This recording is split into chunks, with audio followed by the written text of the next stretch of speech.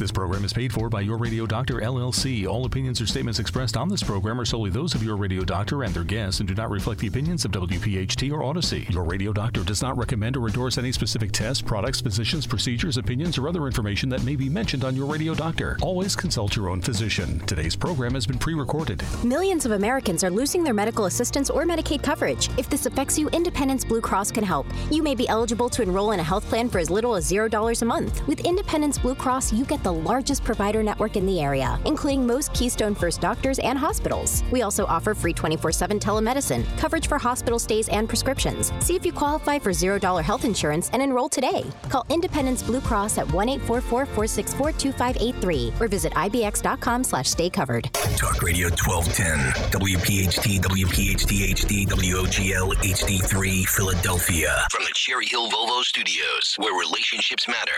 Always live on the free Odyssey app. It's time for the Delaware Valley's first radio doctor. On call every Saturday afternoon at 5. This is Your Radio Doctor with Dr. Marianne Ritchie. Presented exclusively by Independence Blue Cross. Listen, 7 months or 10 months is an absolutely exceptionally short time frame to produce this vaccine.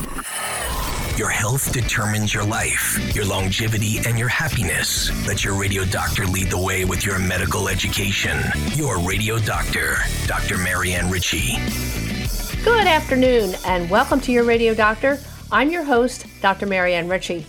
It's September, and even if you're not headed back to school, it's time to say goodbye to summer vacation mode and get back to your routine. Well, according to the CDC, about a third of U.S. adults report that their routine usually includes less than the recommended amount of sleep, which means 6 or few hours per day. Not getting enough sleep is linked with many chronic conditions. Heart disease, obesity, depression can lead to motor vehicle accidents, mistakes at work, resulting in injury, and even disability. The bottom line, getting enough sleep is not a luxury, it's necessary for good health. Today we'll hear why adequate sleep is important, tips for good sleep hygiene, and when you should seek the help of a sleep medicine specialist if you have symptoms of a sleep disorder. Our guest is Dr. Richard Schwab, professor of medicine at the Perelman School of Medicine at the University of Pennsylvania, chief of the Division of Sleep Medicine. He's done extensive research in identifying the key structures in the upper airway that play a role in sleep apnea. And he's recognized for multiple years as a top doc in Philadelphia, a best doctor in America, and America's top doctors. Welcome, Rich. Thanks, Marianne. It's a pleasure to be here.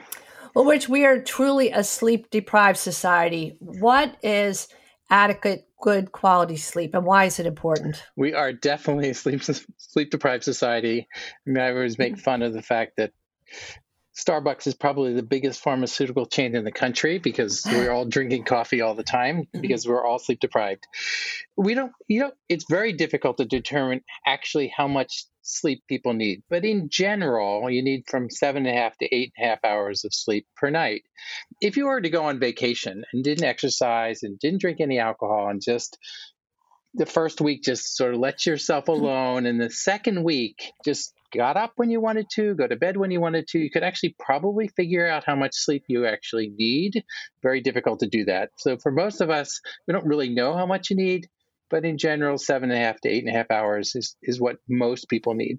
And I'm sure to a degree it varies with age, infants versus tweens and teens, or then as we get older, 65 and above.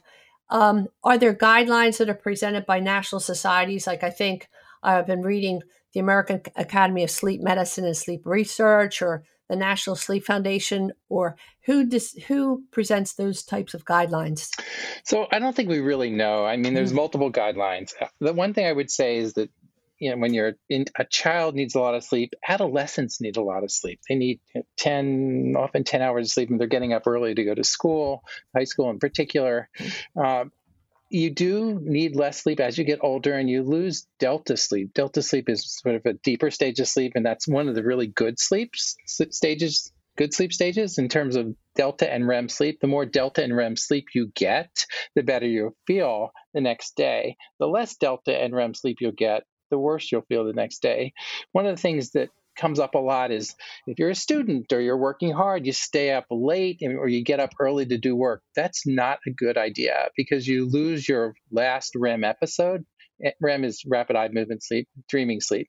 And so we usually have 5 episodes of REM sleep throughout the night. They last anywhere from 15 to 25 minutes.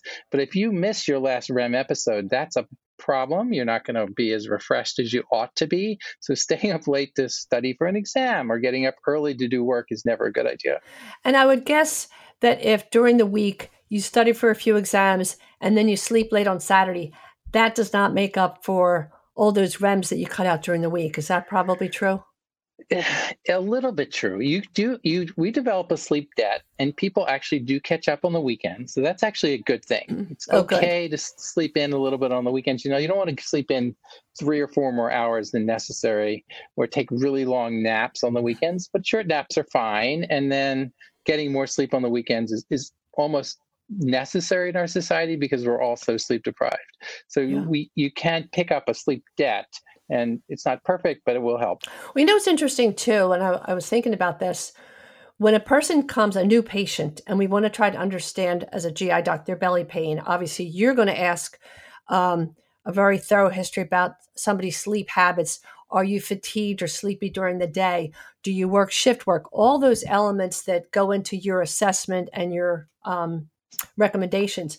But I would guess that the average primary care doc or routinely doctors don't ask if they have sleep deprived histories or symptoms. Would you guess that's the case? Yeah, that is totally the case. And oftentimes it's not so easy for the person who you're interviewing to even answer the questions, right? Sometimes you can in terms of how much time you sleep, what time you go to bed. But things like snoring or sleep fragmentation or kicking, a bed partner, you need the bed partner there. So oftentimes you don't, even if you were to ask the questions, you may not get the right answer. Mm-hmm. But ideally, general internists should ask everyone if they're sleepy during the daytime and if they snore, because those are risk factors for sleep apnea. But if you want to go into more detail, absolutely, you should ask the patient, what time do you go to bed? What time do you get up? How long does it take you to fall asleep? Do you snore? Do you have sleep fragmentation? Do you feel refreshed when you wake up in the morning? How sleepy are you during the day? Do you fall asleep driving? Do you fall asleep at work? Do you fall asleep watching movies? So those are some of the questions you can ask. But the minimum is you want to ask about snoring and sleepiness. And if you have, I proudly admit that I could win any snoring contest. But if your partner snores as well, you don't hear each other, I guess. But I like that you emphasize daytime symptoms because that might be easier for somebody to keep track of. So if somebody does have issues with sleep or drowsiness, it's not always, we want to reassure people, it's not always that you have a sleep disorder. Maybe it's your lifestyle. As you say, you've stayed up several nights in a row watching TV or whatever keeps people from getting into bed.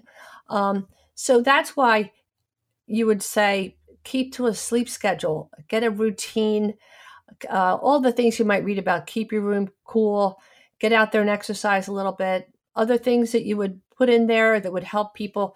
Let's start with fine-tuning your schedule and see if that helps you before we concern ourselves with the sleep study. Is that Yeah, I do think that's correct. I mean, it is absolutely valuable to go to bed at the same time and get up at the same time.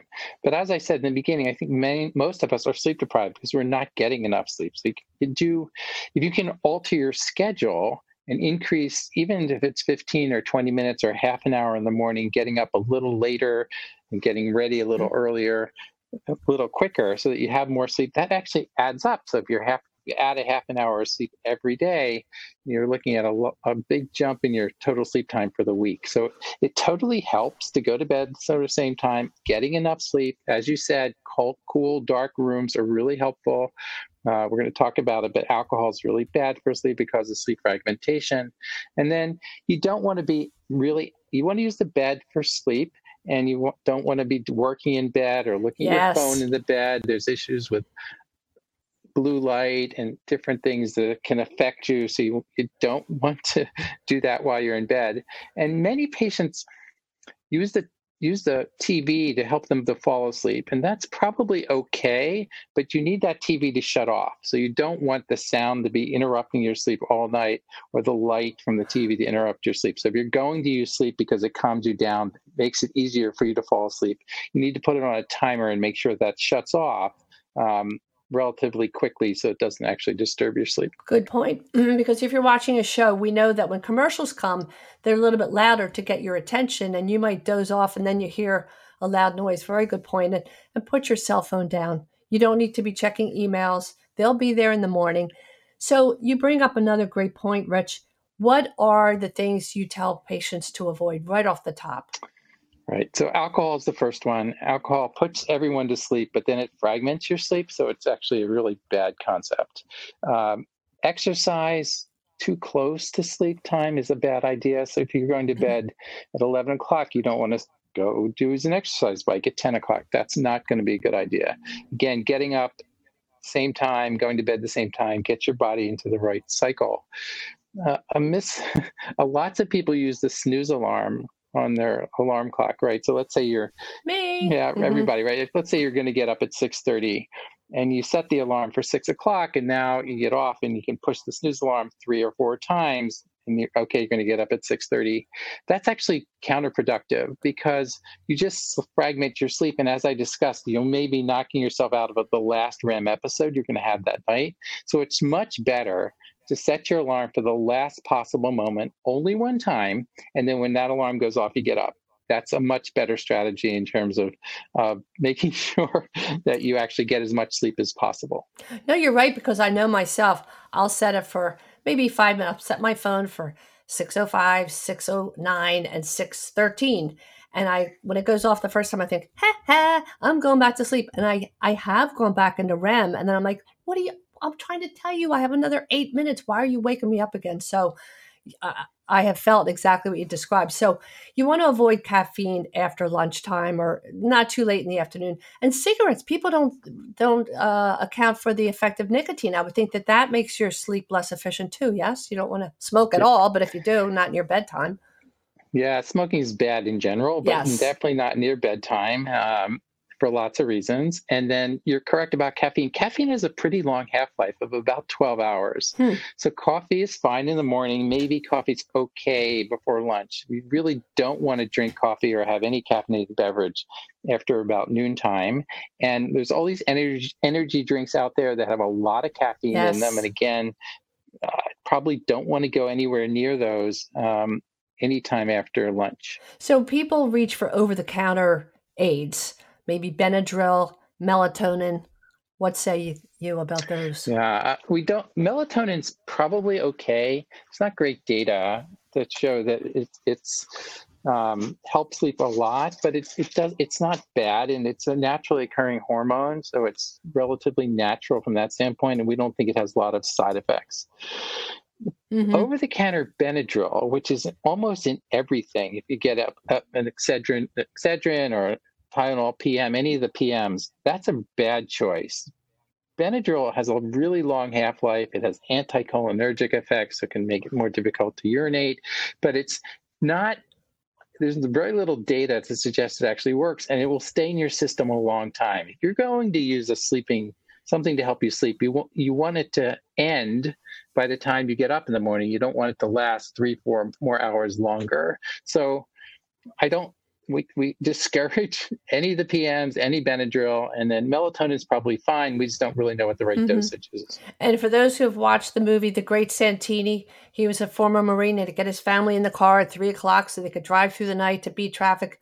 We don't want people to drive through the night, either at the end of a day or to start their day early. That's probably not a great idea either, correct? Correct. In fact, no one should ever drive through the middle of the night. You'll start having micro sleeps as you're driving.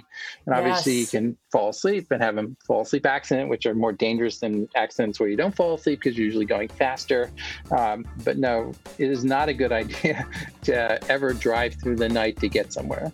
Let's take a little nap, and we'll be back with Dr. Rich Schwab from Penn Sleep Center.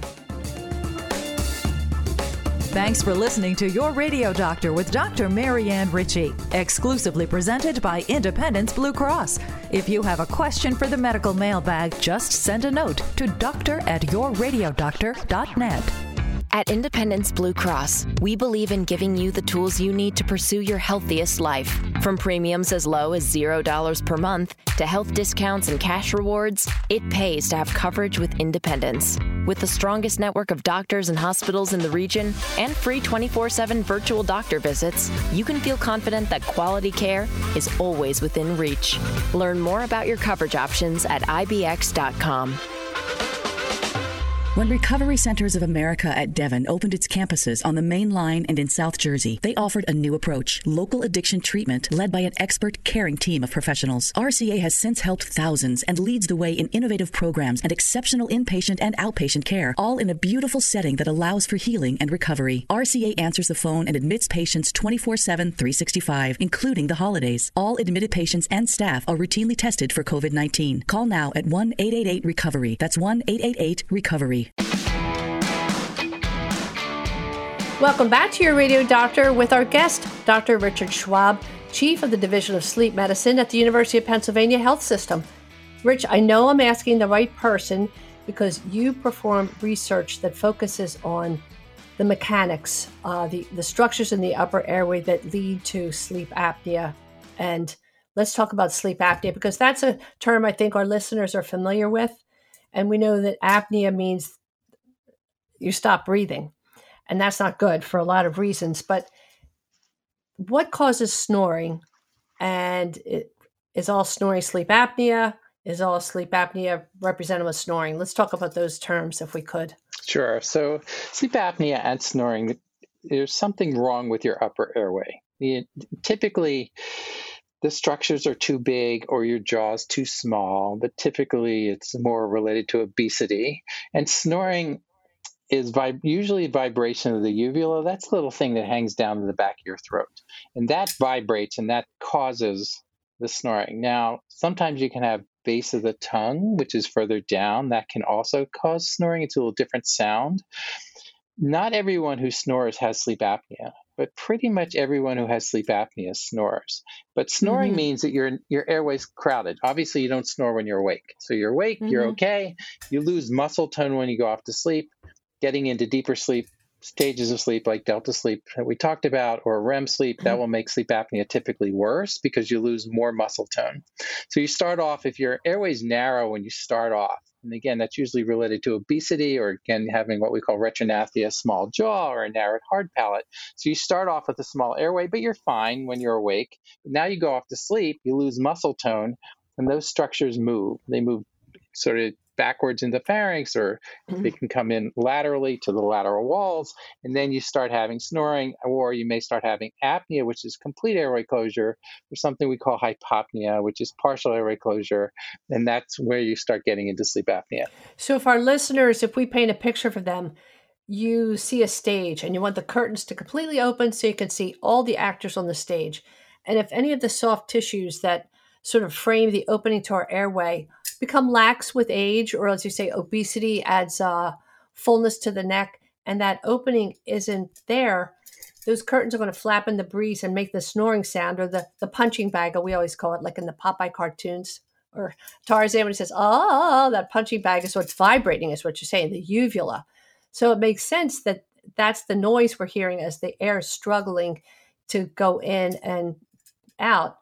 But not all snoring leads to sleep apnea, which means you stop breathing. And what results from that? Well, if oxygen's not going in, your blood level of oxygen can drop, even if it's temporary. And then that oxygen that we need to go to the brain and the heart and all those fun organs, the level is lower. So it makes sense that it bumps the risk for stroke and heart attack and all those unwanted conditions. Yes? Yeah, absolutely. So sleep apnea does a couple things. First of all, it causes sleep fragmentation because your body doesn't like that oxygen to drop. So it wakes you up. So it fragments your sleep. So you wake up, you may not wake up to being awake, but you wake up all night long. And so you don't get into deeper stages of sleep. So your sleep's fragmented. So you have daytime sleepiness. And then you have all the cardiovascular problems that you just talked about: high blood pressure, heart attack, stroke, atrial fibrillation. And some of that's related to the change, because your body, again, doesn't like your airway to be closed. So there's basically an adrenaline surge. So you get changes in your blood pressure, and then your oxygen's dropping. So if your oxygen drops and you have vessels to your heart or to your brain that aren't perfectly normal, and that oxygen drop, and that can lead to a stroke, or again, to a heart attack. So there's all these cardiovascular risks, and there's sleepiness risks. So treating sleep apnea makes a huge difference.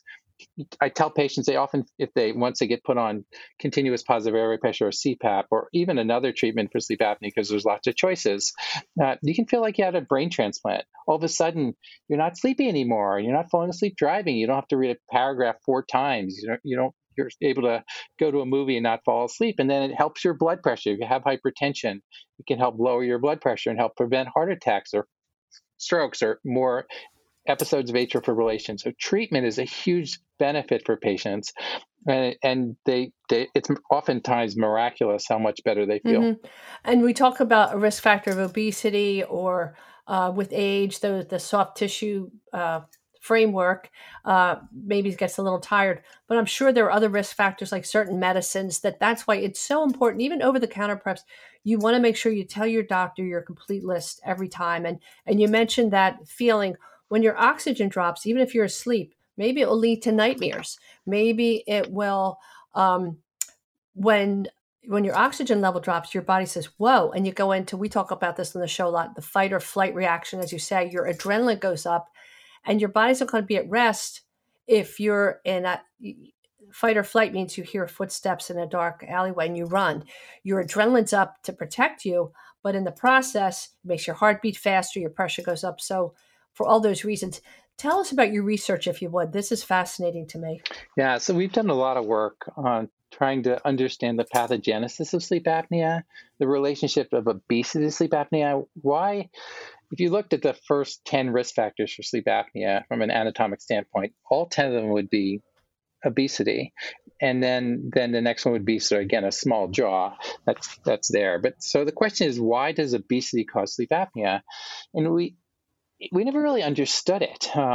But then we published a paper maybe 10 years ago now looking at tongue fat. And, if you think about it, why is there fat in the tongue? We eat, we breathe, we talk, right? There shouldn't be any fat in the tongue, but it turns out there is a lot of fat in the tongue. And we did an initial study where we looked at obese patients with sleep apnea to controls, and we found that there was about a 5 cc difference in tongue fat in the apnics compared to the controls. And then we did a study on weight loss and asked the question, well, why do people get better? So weight loss absolutely helps sleep apnea. And so the question is, why do they get better? And the study that was published in 2020 showed that the major factor mediating the improvement in apnea with weight loss was reductions in tongue fat.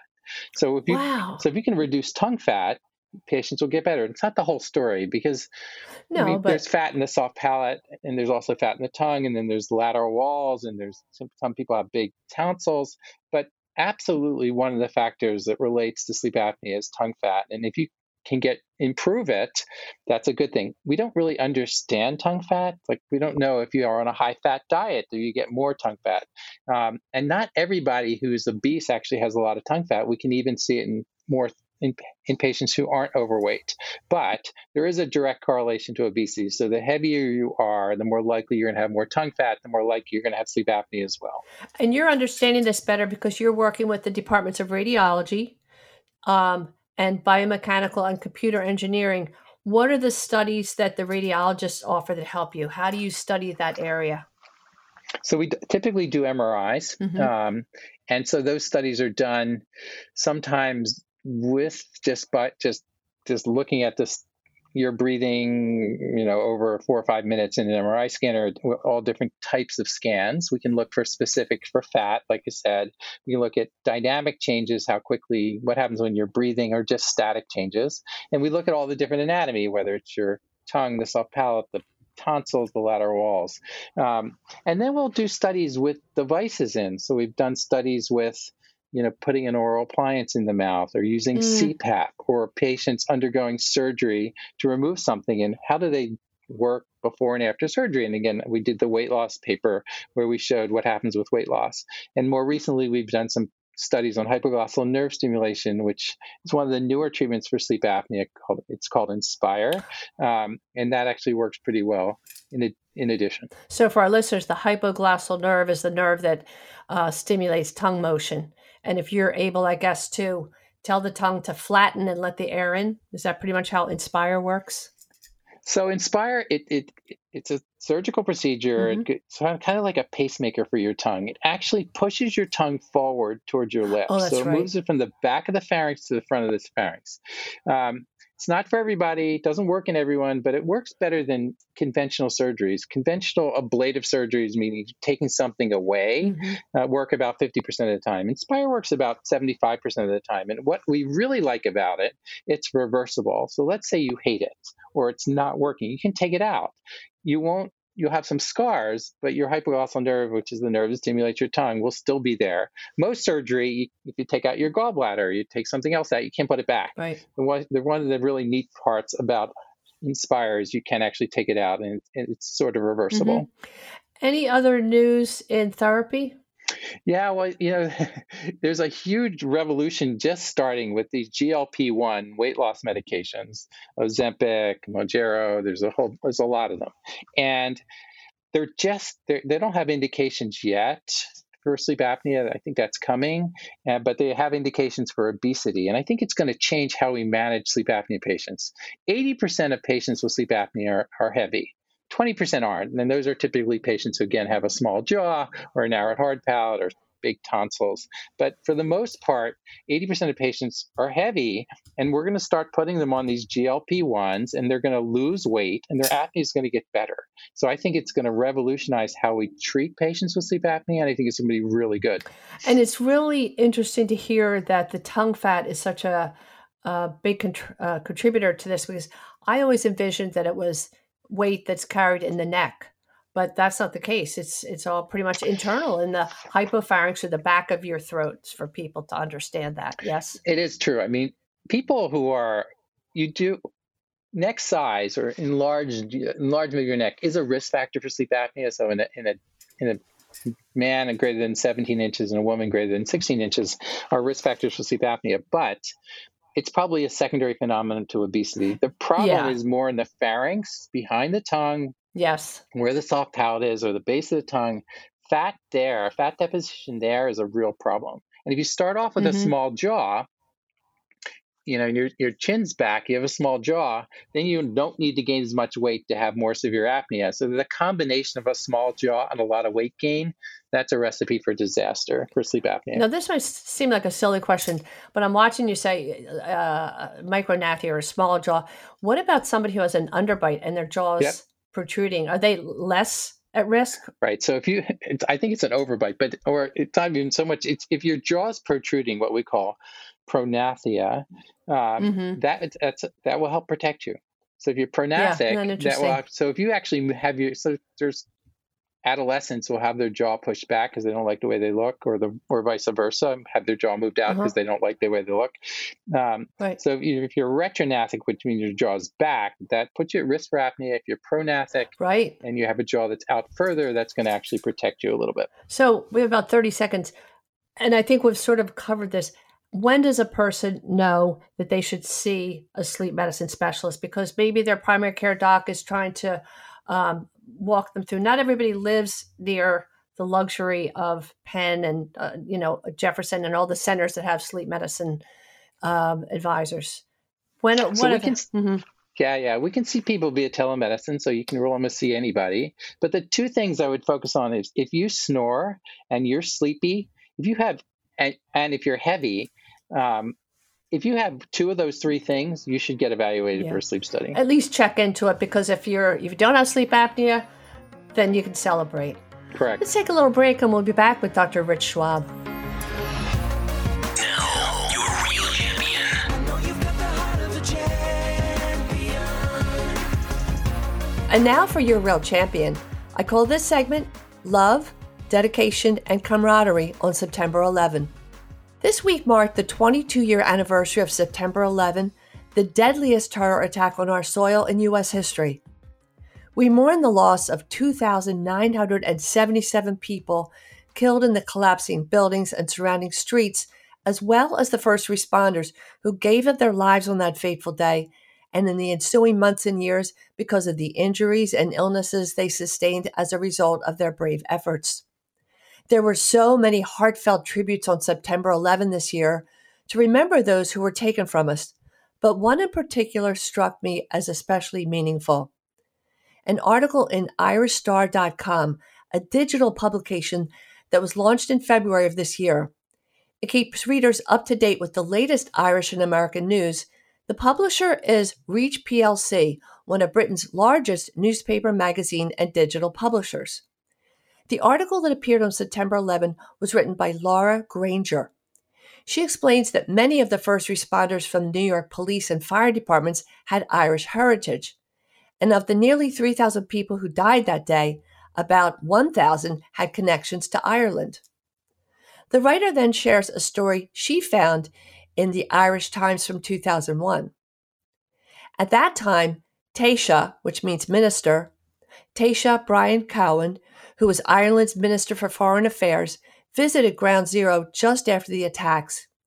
He contacted the governor of New York at the time, George Pataki, and explained that parents of a missing firefighter asked if a claddagh ring had been found in the rubble, hoping the ring might identify their son. For our listeners, a claddagh ring is an Irish wedding band. The chief of the New York Police Department gave his response, which was, "Minister, we have found 200 claddagh rings."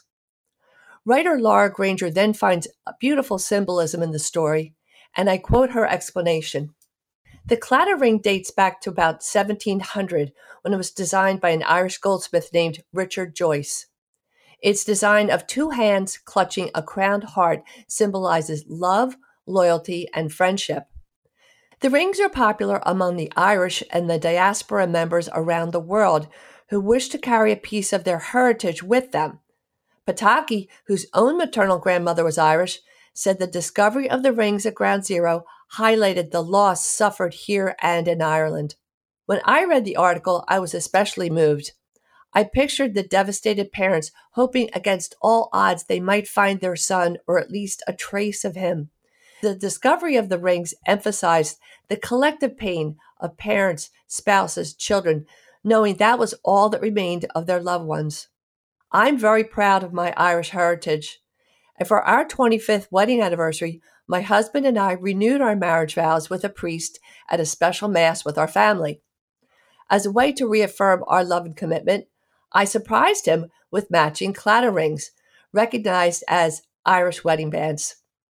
Again, the ring symbolizes love, loyalty, and friendship. Writer Lauren Granger praises the bravery and resilience of people on the ground that day as she brings her article to a close with a stunning parallel. And I quote, "The sentiments behind those rings were embodied by those involved in rescue and recovery operations. At a time of panic, grief, and destruction, first responders and the wider New York community were united by love, dedication, and camaraderie. We salute you, first responders, and all who risked their lives on that fateful day, and the author, Lauren Granger, who wrote this thoughtful and eloquent article. You're real champions." Today's edition of Your Radio Doctor with Dr. Marianne Ritchie, presented exclusively by Independence Blue Cross, can be enjoyed anytime, anywhere, at your convenience. Just download the Odyssey app and search Your Radio Doctor. It's health education on demand. Millions of Americans are losing their medical assistance or Medicaid coverage. If this affects you, Independence Blue Cross can help. You may be eligible to enroll in a health plan for as little as $0 a month. With Independence Blue Cross, you get the largest provider network in the area, including most Keystone First doctors and hospitals. We also offer free 24/7 telemedicine, coverage for hospital stays and prescriptions. See if you qualify for $0 health insurance and enroll today. Call Independence Blue Cross at 1-844-464-2583 or visit ibx.com/staycovered. Your Radio Doctor, Dr. Marianne Ritchie, now Saturday afternoons at 5, presented exclusively by Independence Blue Cross. This program is paid for by Your Radio Doctor, LLC. we're here on Your Radio Doctor with Dr. Rich Schwab from the Sleep Medicine Center at University of Pennsylvania Health System. Rich, we talked in detail about sleep apnea, and I think a lot of people have a general idea what that entails. Let's talk about some of the other sleep disorders that are also pretty common, but it would be helpful for people to hear more about, say, insomnia. Let's start with that. Yeah, so insomnia is very common. Maybe 35% of the population in any given year will have trouble, difficulty falling asleep.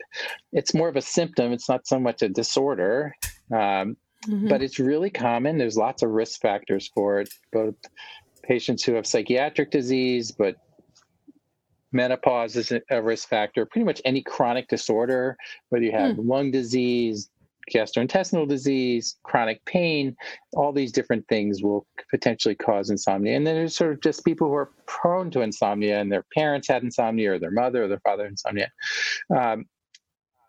There's not great medical treatments for insomnia. There's lots of different over-the-counter medicines that don't work very well, and there's lots of different hypnotics that you can get that can be prescribed, but they're all designed for short-term use, 6 weeks maximum. And what I've found is that many patients who get put on a sleeping pill stay on them forever and they don't come off. And there's some real risks with sleeping pills. There's fall risk where you fall in the middle of the night and you break your hip. It's a huge problem, or memory problems, or just sleepiness when you wake up in the morning. So we don't really like hypnotics very much. What we do for insomnia is typically something called cognitive behavioral therapy, which is a number of different factors. It's counseling, but they teach you what to do if you can't fall asleep, get out of bed into a dark room, to turn the clock the other way, don't ever look at the clock, sort of to not worry about if you don't sleep so much, and then all kinds of sleep hygiene stuff and different, making the room dark and cool and making sure your kids aren't coming into bed and the dogs or cats aren't bothering you.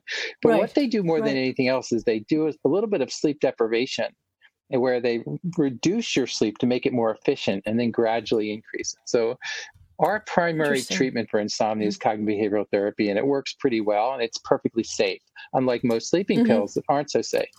And the one thing that I would say about insomnia, again, lots of people have it, I do think if you start to exercise is really good, because a lot of times people are anxious and they're having trouble sleeping, but the exercise will make you more sleepy anyway. So if you can, and it's more cardiovascular exercise, not so much weightlifting. But if you can exercise on a daily basis, that usually helps insomnia. Sure. And, I see I'm a grandmother. They call me Granny. And my grandchildren love to stay overnight because I'll often read to them or put them to bed. And I know you only take care of adults, but with the children, if I run them around the yard or on the beach or something, bedtime's a lot easier. Although my 2-year-old grandson says, 1 sheep, 2 sheep. And then, all right, this is a quiz question for you, Dr. Schwab. With whom do you connect this sound? Me, me, me, me, me. I'm not going to know. Mo, Curly, or Larry, the Three Stooges. Yes, now, so that's a given when you stay at Granny's. We are all doing that in unison till somebody passes out, usually myself first. So let's talk a little bit about narcolepsy, because I think people have general ideas of these different conditions, but sometimes it's not about the number of hours of sleep that a person gets, but how efficient it is or how refreshed they feel when they wake up. Yes? Is that a pretty good way to say it? Although narcolepsy is challenging. Typically, it's in younger people, sort of 18 to 24, and whether boy, girl, men, women, they're really sleepy. So many of these patients will fall asleep in your office, and they stop driving because they're too sleepy, and they're very different than their friends. So their friends go to a movie and they can stay awake, and they're always falling asleep in a movie, or they're always falling asleep in conversation, or at times in social gatherings. So they're a little different. And then they have some really unusual symptoms. One is something called sleep paralysis, which is where you wake up and you can't move. That can be a normal phenomenon, but in narcolepsy, it happens a lot. Or you can have these hallucinations right as you're going off to sleep or when you're waking up. And some of that's related to REM sleep and going right into REM sleep. And then you can have a really unusual condition called cataplexy, where you get told a funny joke or you get angry or excited, and you lose muscle tone. You can almost pass out, or you get blurred vision or slurred speech or knee buckling.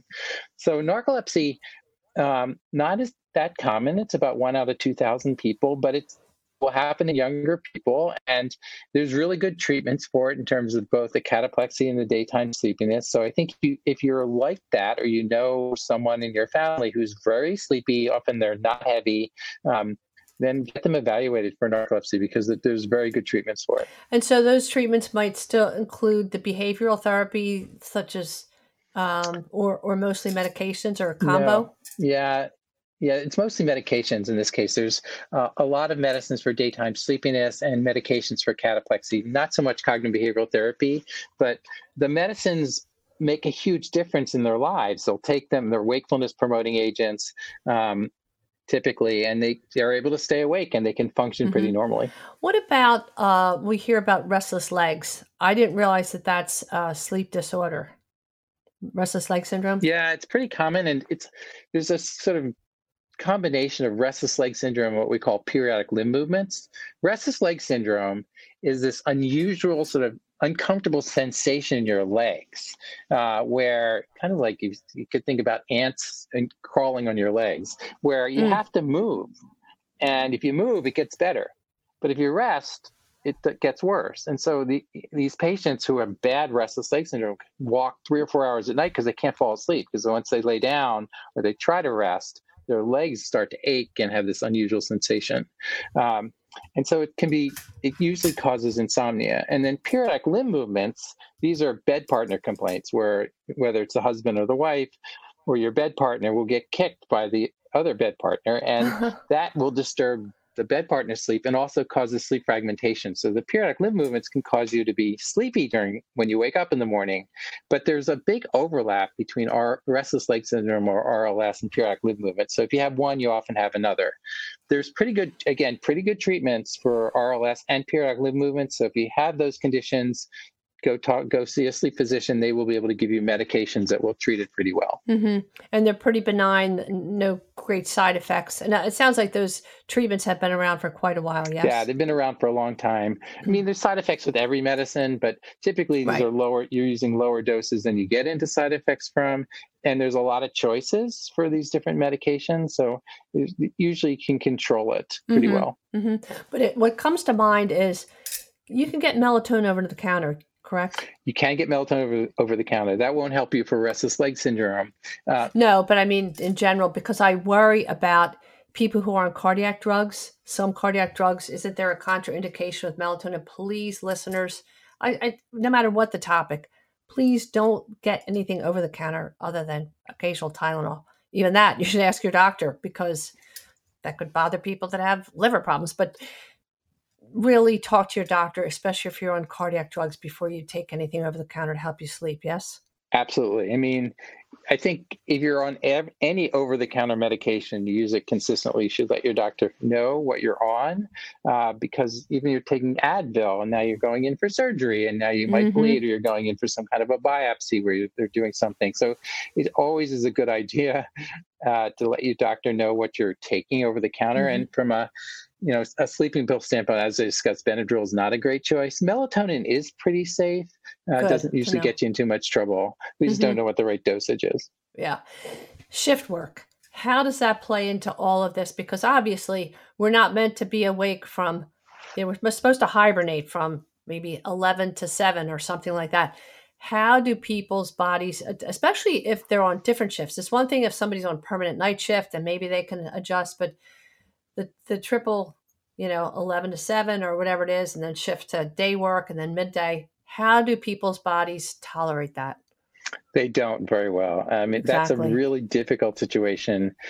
If you're going to be on shift work, it's much better to be on it for a month. For instance, you're working 11 to 7 for a month, and then you go on to another shift.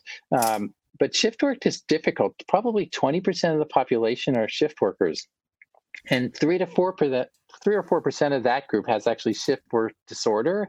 And that's a condition where you're having a terrible time staying awake during your shift. You may be falling asleep when you're driving home, and then you have difficulty sleeping during the daytime, which isn't totally surprising, right? I mean, if you end up going to bed at 9 a.m. and sleeping till 4 in the afternoon, people are going to knock at your door. The phone's going to ring. The light's on.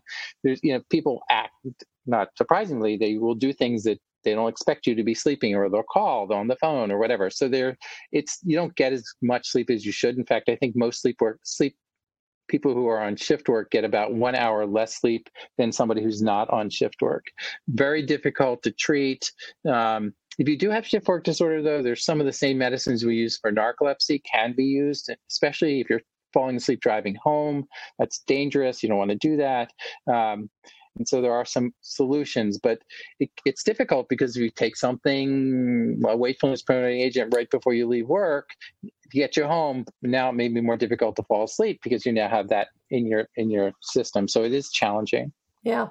And I guess especially people who work in a situation like first responders or people that work in a hospital setting, or if you're on call, you get a call at 2 a.m., it might be hard to go back to sleep at 3, but you still have to get up at 6 and all those issues.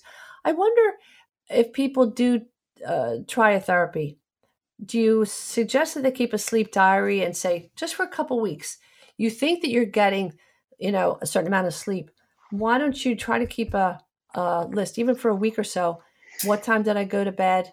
Did I wake up during the night? How many times? Did I take a sleep aid? Does that seem to help, or is that redundant? It can help. It's hard, though. A lot of times you don't know when you fall asleep, how long you stayed asleep, how many times you got up. I mean, it is super helpful in terms of a sleep aid. How many times did you take that? What time did you at least get into bed? What time did you get out of bed? I mean, there are a lot of advantages. There's really no downside to keeping track of that, but it's not like doing a sleep study. I mean, you have Fitbits and other devices now that can kind of measure sleep. Oh, I forgot about that. Yeah. Not perfect.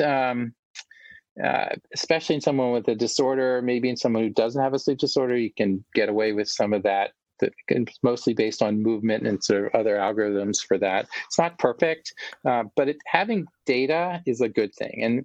And you do have wearables now. I mean, you've got smart watches that can measure oxygen drops to pick up sleep apnea. And so I do think you're going to see more diseases that are at least screened with wearables or some type of device, whether it's a smart bed or a smart pillow or a smart watch or a smart phone. So I do think that's coming. And in fact, I think it's already here. I guess it's kind of like saying, do you snore when you're asleep? Well, no, I don't know. I'm asleep. But I will say, as I said earlier, I'm pretty sure my father used to say he could see the Z's coming out from under the door in my room because he could hear me snoring. Stay with us during the break and we'll be back with more on sleep medicine. Your Radio Doctor with Dr. Marianne Ritchie is presented exclusively by Independence Blue Cross. Hi, my name is Bobby Bunyan, CEO of Recovery Centers of America at Bracebridge Hall, and today I'm your addiction expert from RCA. Today I'm going to talk about what enabling an addiction looks like. Enabling an addiction refers to behaviors or actions that unintentionally support or even perpetrate an individual's substance abuse or addictive behavior. Enabling can take many forms, such as providing financial support, making excuses for the person's behavior, bailing them out of trouble, or minimizing the severity of their addiction. Enabling behaviors are often well-intentioned and come from a place of love or concern for the individual struggling with addiction. However, enabling can ultimately do more harm than good, as it allows the person to continue their addictive behavior without facing the full consequences of their actions. If you suspect that you may be enabling someone's addiction, it's important to seek help and support for both yourself and the person struggling with addiction. If you or a loved one needs help with alcohol or drugs, reach out to Recovery Centers of America at 833-969-0268 or visit rcaradiodoctor.com. That's rcaradiodr.com. We answer the phone and admit patients 24/7. I'm always striving to live my healthiest life, so I need a health plan that has my back. With Independence Blue Cross, I get access to the largest network of doctors and hospitals in the region and free virtual doctor visits 24/7. Plus, with premiums as low as $0 per month, I can stay on top of my health and keep my budget in check. Independence has given me coverage I can count on, and they'll do the same for you. Learn more about your coverage options at ibx.com. And welcome back to our final segment of Your Radio Doctor. We call this wrap-up session Your Weekly Prescription. A very special thank you to Dr. Richard Schwab from Penn's Sleep Medicine Center. Rich, we've learned a lot about sleep disorders. Let's take a minute to talk about sleepwalking and REM sleep disorder. Yeah, so sleepwalking is typically in younger people, and usually you grow out of it, but you can hurt yourself. So a sleepwalker can walk out of the room and open up a window and jump out of a window and actually start a car. They could never do a combination lock. So you can't do really fine movements, but you can do gross movements. So one of the things, if you are a sleepwalker, typically, like I said, you grow out of it. But if you don't, you want to have a door alarm and you want to have locks on the windows so you can't open up the windows. So a lot of sleepwalking is, and obviously like wielding weapons or doing those kind of things, you have to keep them locked up. So the thing about sleepwalking is you need to protect the environment. And if you do that, then the person's going to be fine. Now, REM behavior disorder is a little bit less common. That's typically in elderly men. And this is where you act out your dreams, right? So most of us, you have a dream, you're not acting out, right? But these people act out the dreams, and it's often an aggressive dream. So I had one patient who had this, I had lots of patients who had this, but one guy, he went to bed with boxing gloves on for 15 years because he would punch his wife. And so rather than punching his wife with his fist, he used a boxing glove. But it's typically in some type of dream where you think you're being attacked, and so you fight back. So you'll put your hand through the backboard of a bed, or you'll just knock over the lamp. So that's an unusual disorder. It can also be associated with some neurologic conditions, so you have to be evaluated for that. But there are treatments for both. But the sleepwalking, you need to protect the room, and the REM behavior disorder, you need to at least see typically a sleep doctor, and they'll send you on the right way for it to go. Or unless for somebody, instead of the boxing gloves, get a dog to sleep between the husband and the wife, and then everybody curls up and, but you could hurt the dog too. I guess that's not a good idea. Yeah, I think the dog might not like you punching him or her. Oh my gosh. So let's review some of the talking points from the show, because we've learned so much from listening to you. Yeah, so a couple of major points. If you snore and you're sleepy, and especially if you're overweight, you should get evaluated for sleep apnea and go see your sleep doctor. I think it's pretty clear that at least hopefully everyone understands, don't use your snooze alarm. If you're set your alarm for the last possible moment, and then turn it off and get out of bed. But you want to try to increase your sleep time as much as you can. We're all sleep deprived. Don't use Benadryl or PM over-the-counter type medications. They are a bad choice if you're having trouble falling asleep. Don't use alcohol as a crutch to fall asleep. It will just disturb your sleep. We're all used to having how you feel in the morning when you're drunk. Part of that, when you've had too much to drink, part of that is related to the sleep fragmentation that occurs related to the alcohol, not necessarily the alcohol itself. So those are all some major messages in terms of understanding sleep conditions. But if you should talk to your doctor, don't be afraid to talk to your doctor about your sleep, especially if you're sleepy during the daytime, you're falling asleep at red lights, or you're falling asleep at movies or watching TV or even driving. And one of the things we didn't talk about, if you are sleepy driving, things like opening the window, turning on the radio, none of that works. If you're sleepy, you need to engage your brain in some way. So if you have a Bluetooth connection and you talk to somebody and you're actually talking, that's helpful. Or pull over to a safe area. Drinking caffeine absolutely helps there. So that if you're falling asleep driving, if you're starting to lane shift or different things, then you need to do something to actively prevent that. Again, pull over. Don't drive. Don't continue driving. And we don't want you to drive through the night, and we don't want you to eat heavy meals too late, because I'm sure if you reflux, that's going to trigger your airway as well to make you gasp and be apneic. Absolutely. I mean, reflux makes sleep apnea worse, and sleep apnea makes reflux worse. So you get both sides of that.